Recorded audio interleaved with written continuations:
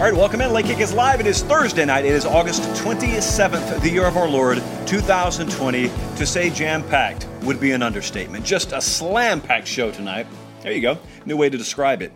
I'm looking at a rundown, which is hand-drawn with very, very informal bullet points in front of me. We've got camp whispers and intel from all three major Power 5 conferences that are left at the table tonight.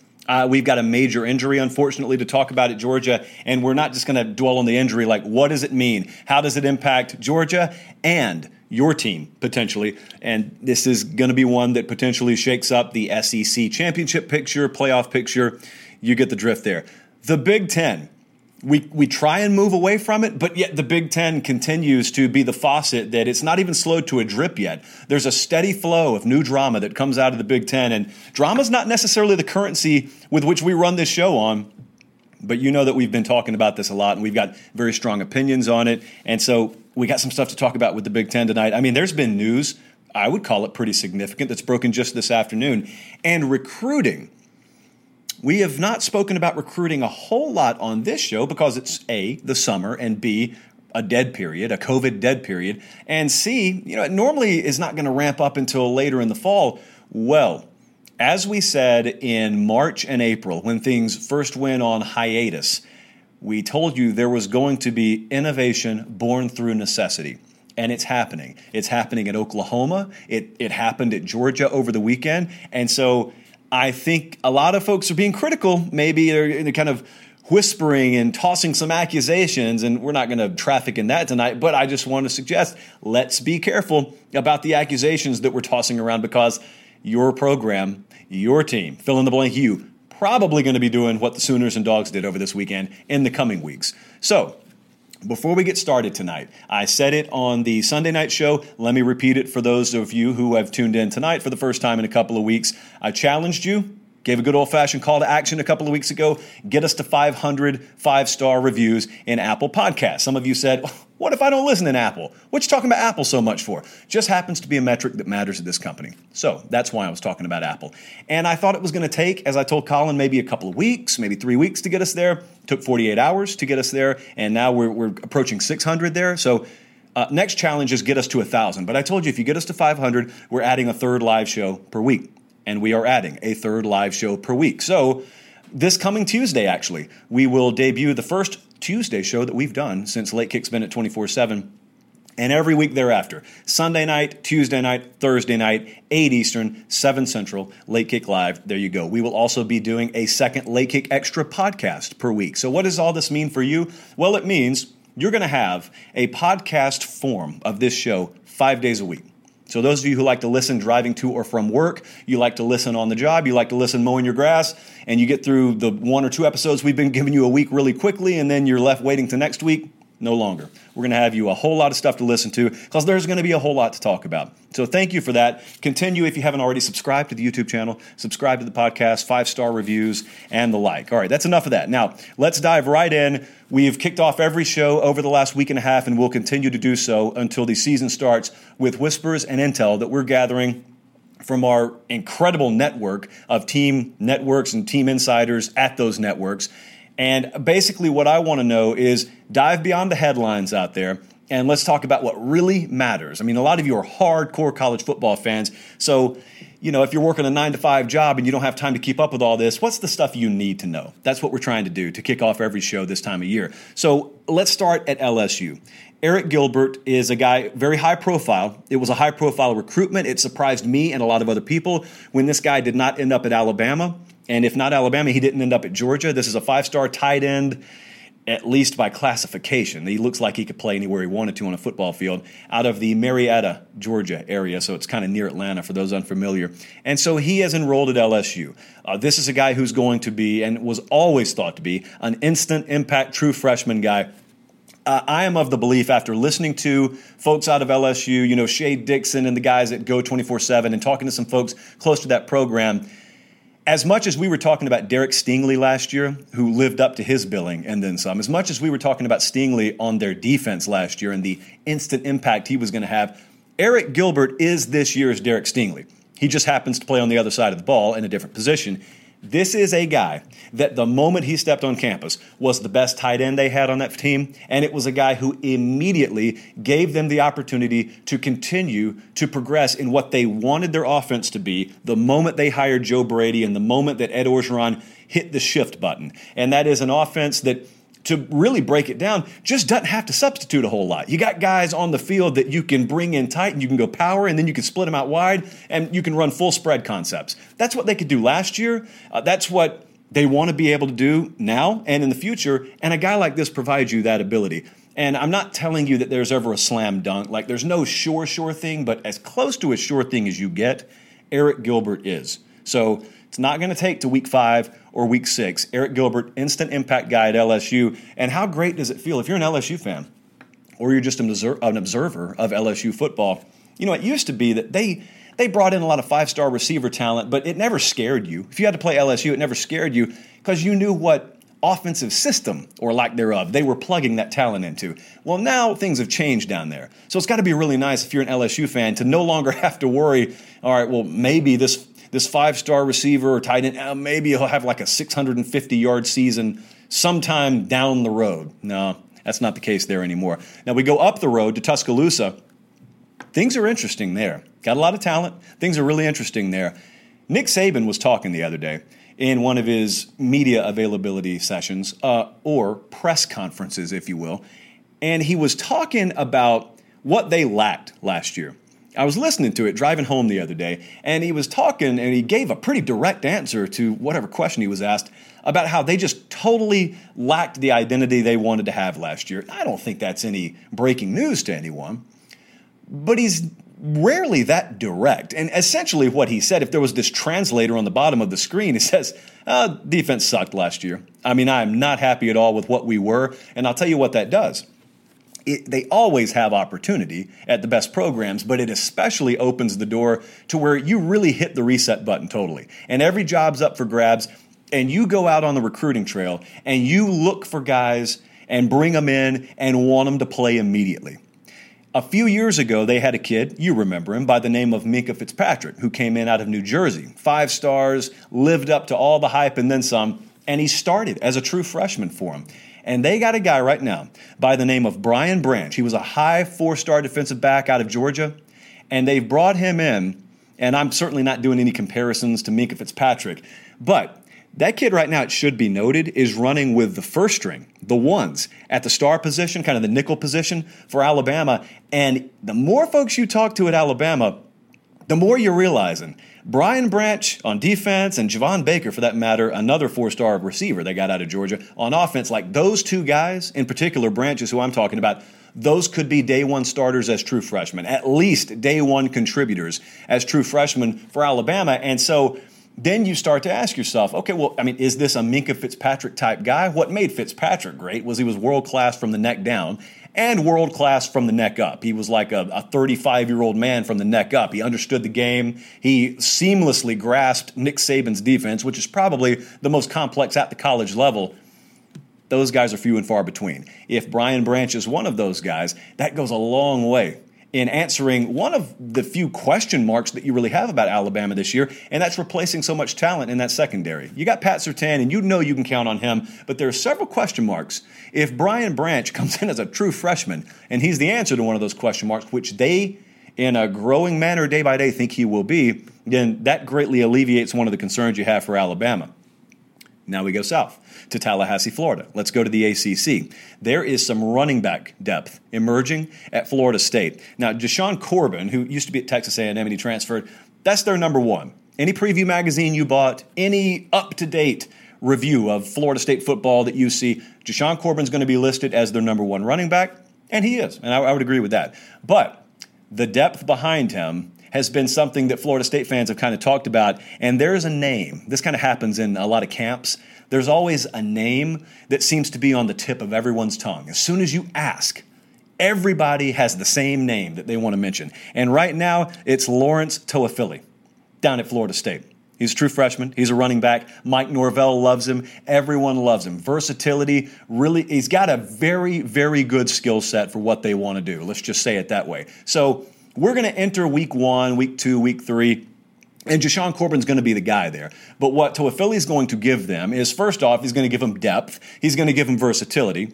And I would venture to think that if we hit the reset button, or maybe let's put the reset button to the side, if we were to hit the fast forward button right now, and we were to be given a preview of what Florida State's running back depth situation is going to look like come early November instead of early October, I would not be shocked if Mr. Toafili's carries per game total had steadily gone up to the point where it may be a 1 and 1A situation in the backfield for Florida State. So that's good news there. Staying in the ACC, haven't talked about North Carolina in a couple of weeks, and essentially the way we do the ACC is, we haven't talked about Clemson a whole lot, and it's certainly not because we're ignoring them. It's just that we know what they are. We know who they are. I mean, when we're talking about the ACC here, we're trying to find anyone with the potential to maybe challenge Clemson.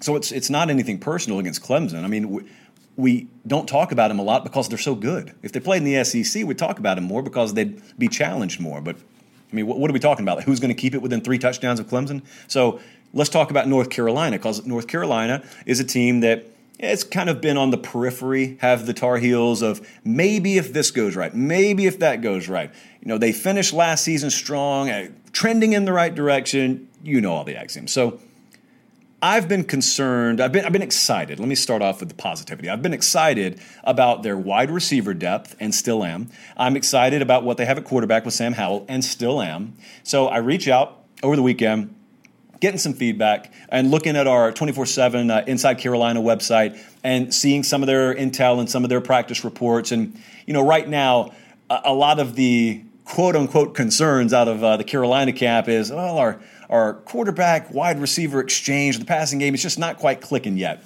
Let me put this about as plainly as I can. I'm not worried about that. That is of little to no concern to me. They've got good talent at quarterback. They got good talent and depth at wide receiver. They got plentiful options at wide receiver.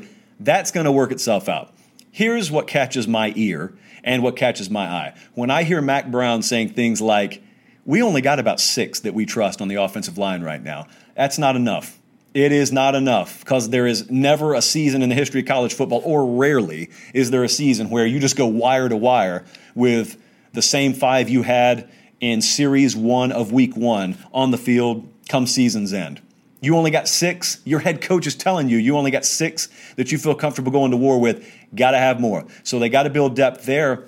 And here's the other problem. The other problem is on the opposite line of scrimmage. Defensive line, they know that they're too thin there. And they're trying to kind of manage repetition right now because the few guys that they know they can depend on, they don't want to wear out in camp.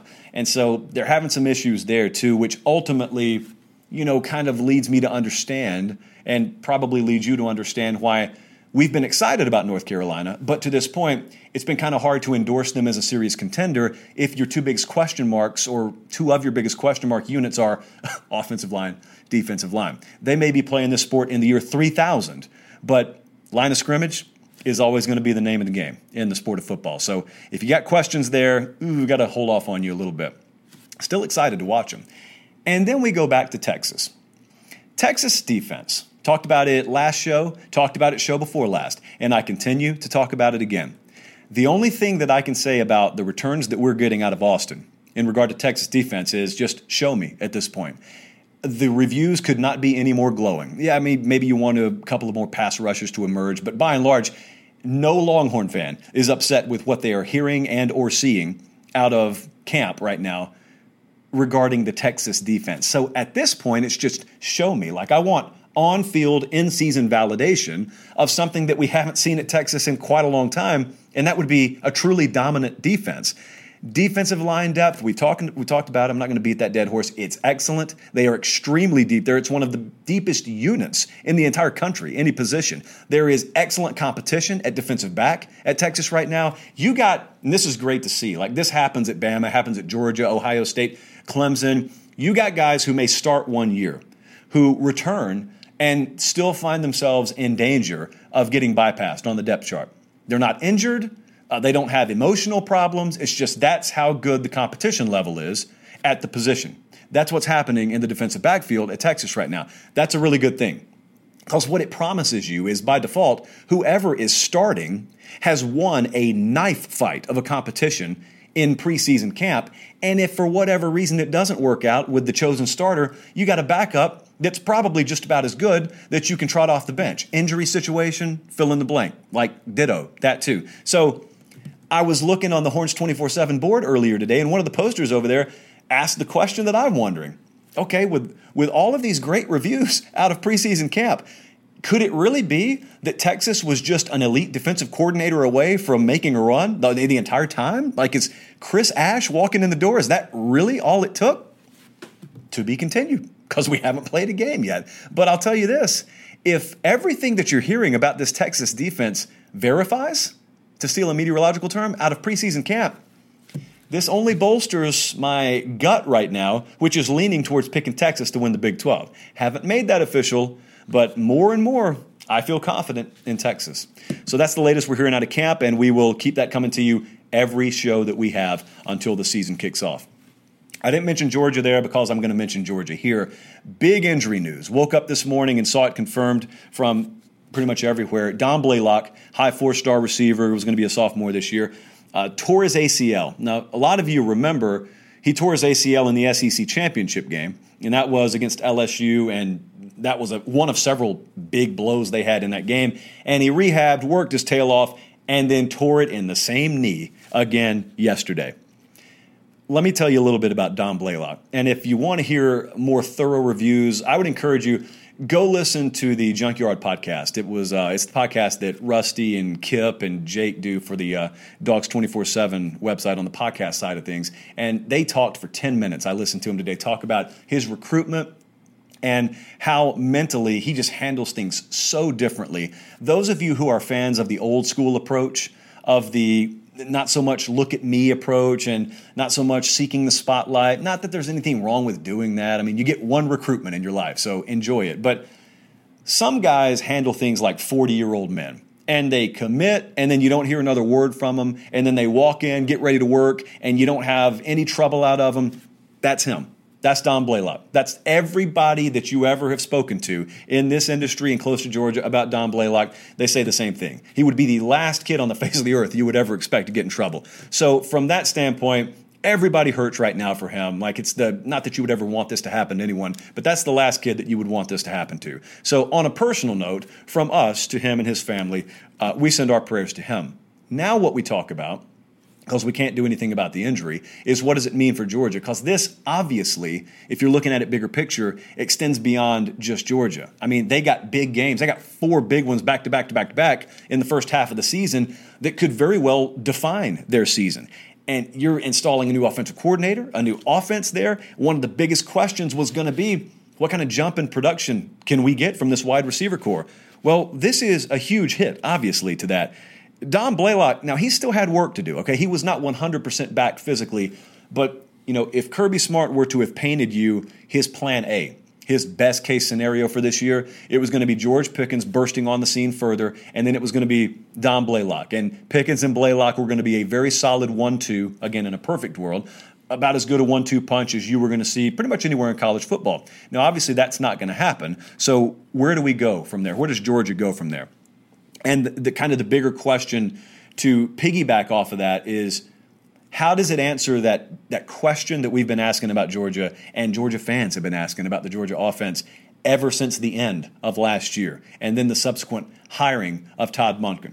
And that question has been, what kind of change are we going to see in the offense here?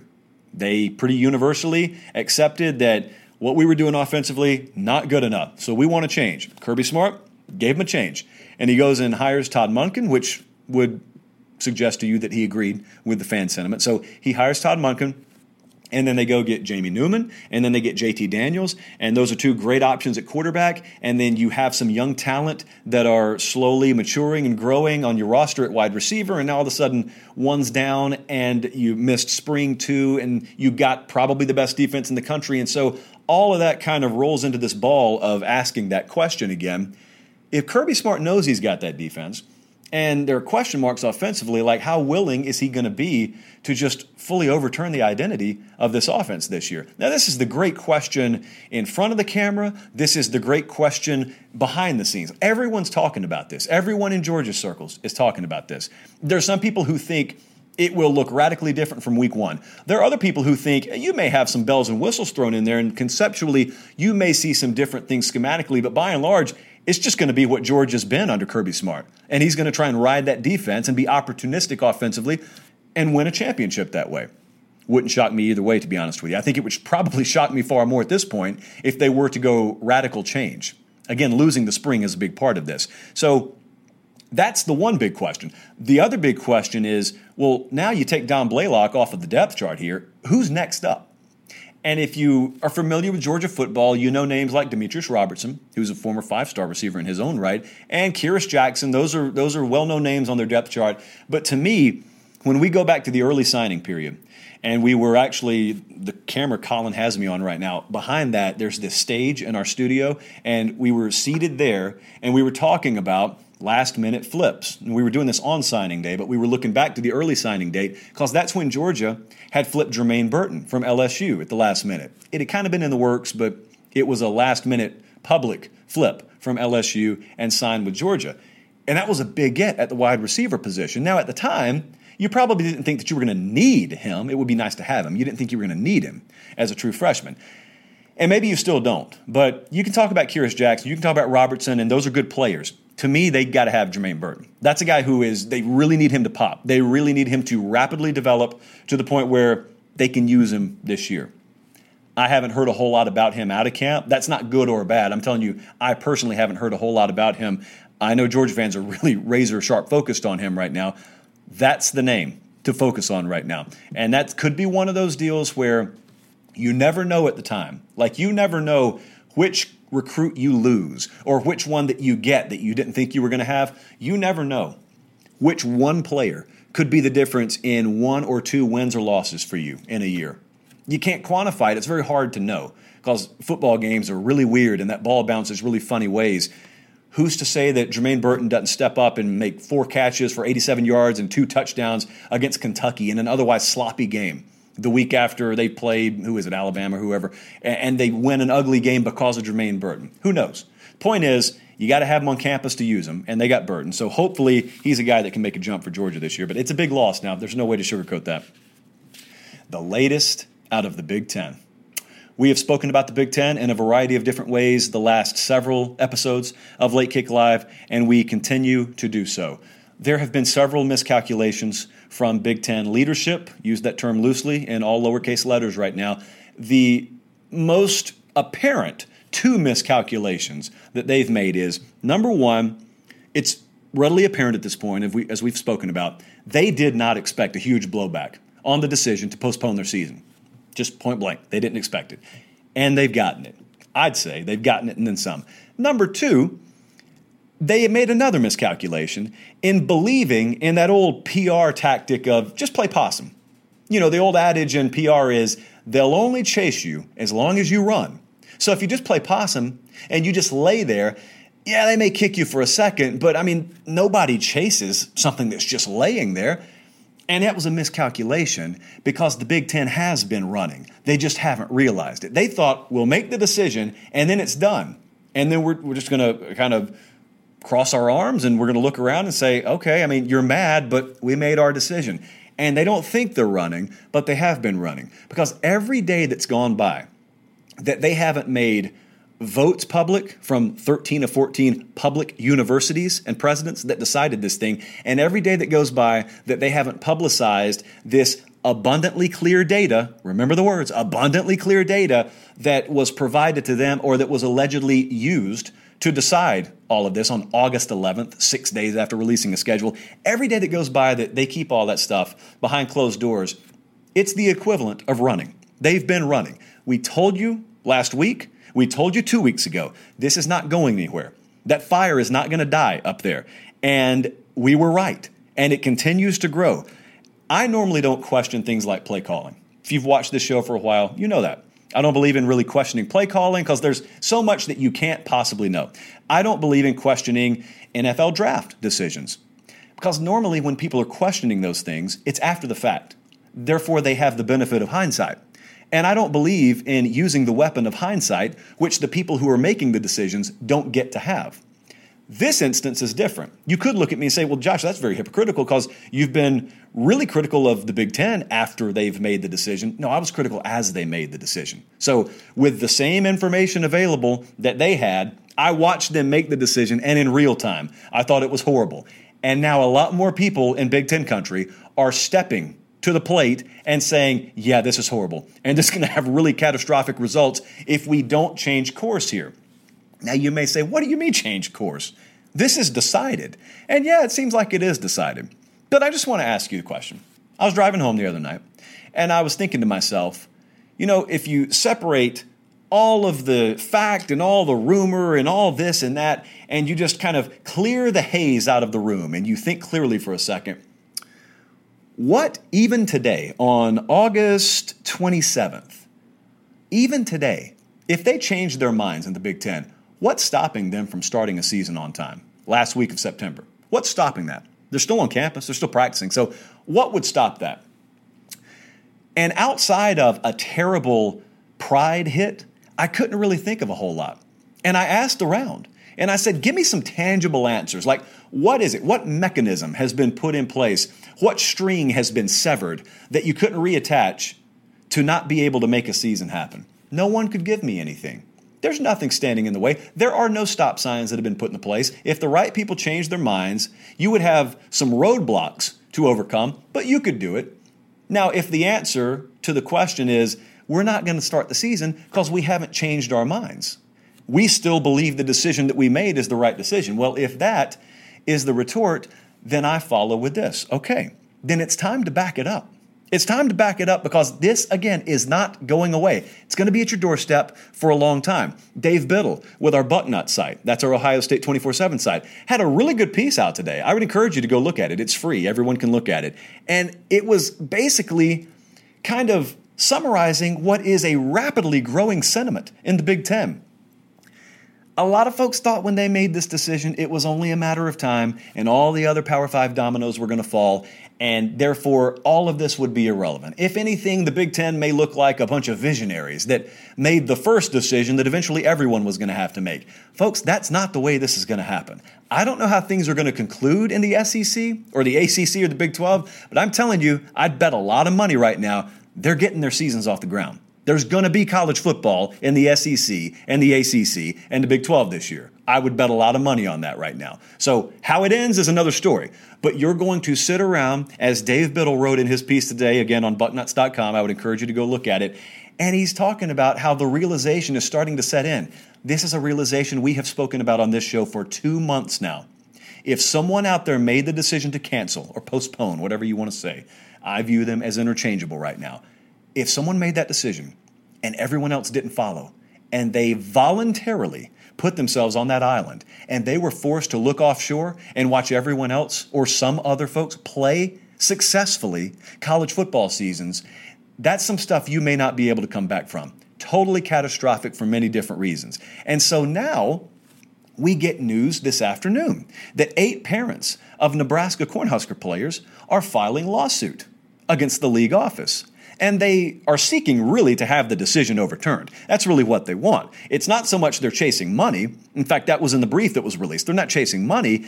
And one of the quotes that was included in that release is they allege that the league relied on flawed data with no application to present data available to make a decision. So, what do you think about that? Some people are for, some people are against, some people think it's time to move on, some people are beating the drum. Well, here's what I would suggest. Tell me what this hurts. Because at the very least, I think it's time for the Big Ten to make that vote record public if you took a vote. If you didn't, then talk about the process. Just be transparent. That's really what people want. You notice no one's really banging on the Pac-12 as much. At least they were transparent. You may not agree with the decision they made, but number one, they had different sets of obstacles out there to overcome at the state levels. And number two, they've been transparent. Like they told you exactly why we canceled, and here's the reasons we canceled. And, if you like them, if you don't like them, that's fine, but they were transparent. And so no one's really banged on the Pac-12. Everyone's banging on the Big Ten because they've been anything but transparent.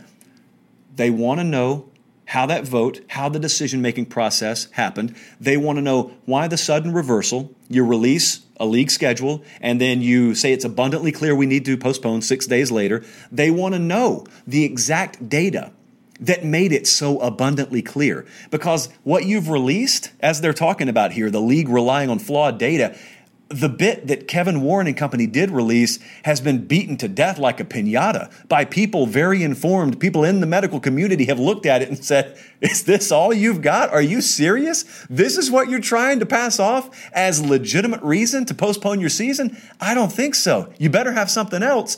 And so far, we haven't seen anything else. So in conclusion, this is very much a to be continued. Talking to some people kind of in the Big Ten circle today, all of them were sort of in unison saying, here's what you need to watch next. Watch how fervently the Big Ten league office tries to squirm and wiggle their way out of having to provide this. And I ask you, again, as I did, what harm would there be in simply answering? Players, coaches, parents of players? I mean, these are people who are directly impacted by this. What would be the harm in saying, okay, here's how the vote went? Again, 13 of 14 publicly funded universities, public universities, Northwestern, the one outlier. So you're paying their salaries. All you want to know is how they voted. You want to know what data they relied on. And you want to know, why was there such a sudden reversal? That's what you want to know. Just simple transparency. And there's such an effort to keep that under wraps. So I'll lick my finger, I'll turn the page here. Ask yourself, why would that be? And then you understand why this is to be continued. How about some recruiting? We got a question from Chase today that normally I would push to the Late Kick Extra podcast. And for those of you, by the way, who I haven't mentioned this in a couple of weeks and are not aware of how that works, I answer 1 or 2 questions per episode of Late Kick Live, which you're watching or listening to right now. But I don't have time for a whole lot because it's only like a 40, 45-minute show, and we try and get through as much as we can here. So we have what is called the Late Kick Extra podcast. It's not available on YouTube. We only put it in the podcast feed. We do 1 a week, but now we've gone to 2 a week starting next week. And it's just mailbag. It's just Q&A. At Late Kick Josh on Twitter, joshpate706@gmail.com. You can look right below this video if you're watching on YouTube, and you can respond to that comment with a question. And that's how we aggregate the questions for the podcast. So Chase submitted one in the my Twitter inbox, I think. And he said, what are your thoughts on Georgia and Oklahoma having these big recruiting weekends this past weekend? How is that even legal? So I thought we need to address this because I don't know that a lot of you are aware of this. How many of you have heard of the Sooner Summit? I know a lot of you Oklahoma fans have. The Sooner Summit happened this past weekend. It was a big recruiting event. And maybe some of you who have kind of been paying attention are with Chase and you're saying, wait a second, what are you talking about a recruiting event? You can't be having a recruiting event. It's a dead period. No one can do anything. Well, you're right. Lincoln Riley can't do anything. Alex Grinch can't do anything. Oklahoma can't do anything. But their recruits can. Caleb Williams, top quarterback in the country, committed to the Sooners, might as well be a 6-star recruit right now for all I'm concerned, for what he's doing for Oklahoma. They can organize themselves, and that's what they did. It happened at Georgia, too. They just didn't have a fancy nickname for it, so Sooner Summit garnered most of the headlines. But here's what happened. What happened is Caleb Williams for Oklahoma, who is, again, the top-rated quarterback in the country this year per the 24/7 Sports recruiting rankings, he kind of organized an effort to get a bunch of guys, some committed, some not, big names now. I'm not going to go down the list. Watch the Wiltfong Recruiting Whip around on this 24/7 Sports YouTube channel if you're interested. But they got a whole bunch of guys, and they said, hey, we're allowed to go to campus if we want to. I mean, it's a free country. We can go wherever we want to. So let's go to Norman.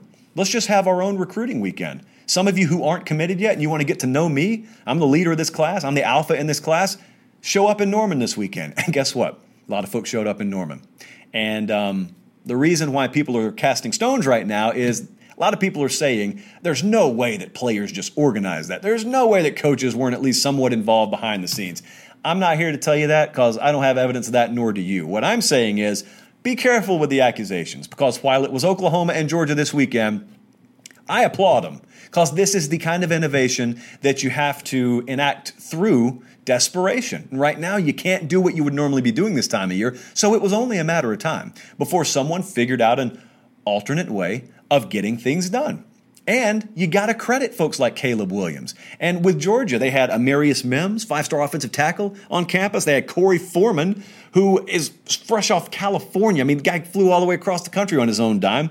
And Terry and Arnold in town. They had a bunch of other ones, too. I can't remember all of them. But the point is, you get them on campus as many times as you can, officially, unofficially, whatever the case may be. Now, a lot of people asking, well, is it legal? Well, yeah, it's legal because they were unofficial visits. So unless you've unearthed something that is actually valid that I don't know about, yeah, everything's on the up and up. Everything's legal. It's unofficial. Fan bases, like I said, just be careful. Just be careful. Like if you're a Tennessee fan, if you're an Arkansas fan, if you're a Florida State fan and you're watching this, or a Texas fan maybe, since it was Oklahoma, and you're watching it saying, that's not right. Well, you'll probably be doing it by next weekend. I would imagine most everyone will try and figure out a way to do this, which brings me to my next question. Who is the alpha of your recruiting class? Hopefully you got more than one, but hopefully at least you got one. And those are the kind of guys that are worth an additional star next to their name because they're essentially like a coach that's committed. They're committed, and now they've taken it upon themselves to do the work that right now the coaches can't do. In most years, they can do it, and this is just an added help. But right now, they're ultra valuable because they're doing what coaches can't do. And the other thing that I just kind of wanted to toss in here, since we were talking about Oklahoma, is I was talking to Steve Wiltfong the other day, and we do a weekly hit. It's the Wiltfong Recruiting Whip Around. A whole lot of intel, whole lot of recruiting juice that sometimes you haven't heard yet, and it's on the 24/7 Sports YouTube channel. But, I was talking to Wiltfong off the air, and he kind of reiterated it on the air. He said, man, the way Oklahoma is recruiting defensively right now, never seen it before. And, it may not show up this year like everyone's most recent memory of Oklahoma is LSU painting the walls with their blood in the SEC or in the playoff semifinal game. And, it was, what did they have, 49 points at halftime? So, LSU could have named the score. And from now until eternity, until they prove otherwise, people will just think Oklahoma can't play good enough defense to win at that level. They can win the Big 12, but they can't win anything past that. I don't believe that. Maybe it has been true, but I did a segment a few months ago where I said Lincoln Riley's going to win a national championship at Oklahoma. And the reason it's going to happen is because what they've been defensively is not what they're going to always be defensively. Alex Grinch, all the signs are there. Everyone there believes he's the right guy. I believe he's the right guy. He has begun to significantly overturn the defensive roster, but now look at the guys they are either bringing in or they are in the thick of it recruiting for. Those guys are going to be, and I think they're going to land a bunch of them, those guys are going to end up being the cornerstones in the reason why Oklahoma is going to go from being a nice Big 12 story to a bona fide annually national championship contender. And a team that you no longer look at 3 years from now and say, oh, dude, we're going to rip them to shreds. They'll be legitimate. Alex Grinch is the right guy. They're recruiting at a different level. I know a lot of people have to see it to believe it. I haven't seen it yet, and I already believe it with Oklahoma. Good show tonight. We've got a lot coming up. We are going, as I said, to 3 live shows per week starting next week, Sunday night, Tuesday night, Thursday night. If you haven't already, like the video if you're watching it live. And hey, you know what? Now that I've remembered, let me explain something as we head out of here. We do the show live, and Colin builds a 15-minute pre-build. It's just a countdown clock. Basically, it's to let the live audience build. Let me explain how YouTube works, okay? You do a live show on here, and then it's saved, so you can go watch the replay. But if you want to edit something off of that video, like, say, the 15-minute build-in, you can't always do it in the snap of a finger. So when we go off the air right now, I'll go into the YouTube studio, and I'll edit off that 15-minute portion. But it'll take an hour or two for it to update on YouTube. And as I sit here, as sure as it's Thursday, someone is going to pop in the comments section and call us idiots for not knowing how to edit a video. So let me just publicly explain, we are editing it, and we do know how to do it. It's not that we just randomly want 15 minutes of dead air on the beginning of our videos. Believe it or not, even we have figured out that probably wouldn't be good business. So that's how that works. Can't wait to explain it again in about 2 hours from now in the comment section. But for the 99.9% of you who are hanging with us and who understand, thank you so much for that. We will be, again, back here live Sunday night, same time, 8 Eastern, 7 Central. Subscribe to the 24/7 Sports YouTube channel if you haven't already. Subscribe to the Late Kick Podcast and leave a 5-star review if you haven't already. And give me a follow on Twitter if you haven't already, at Late Kick Josh.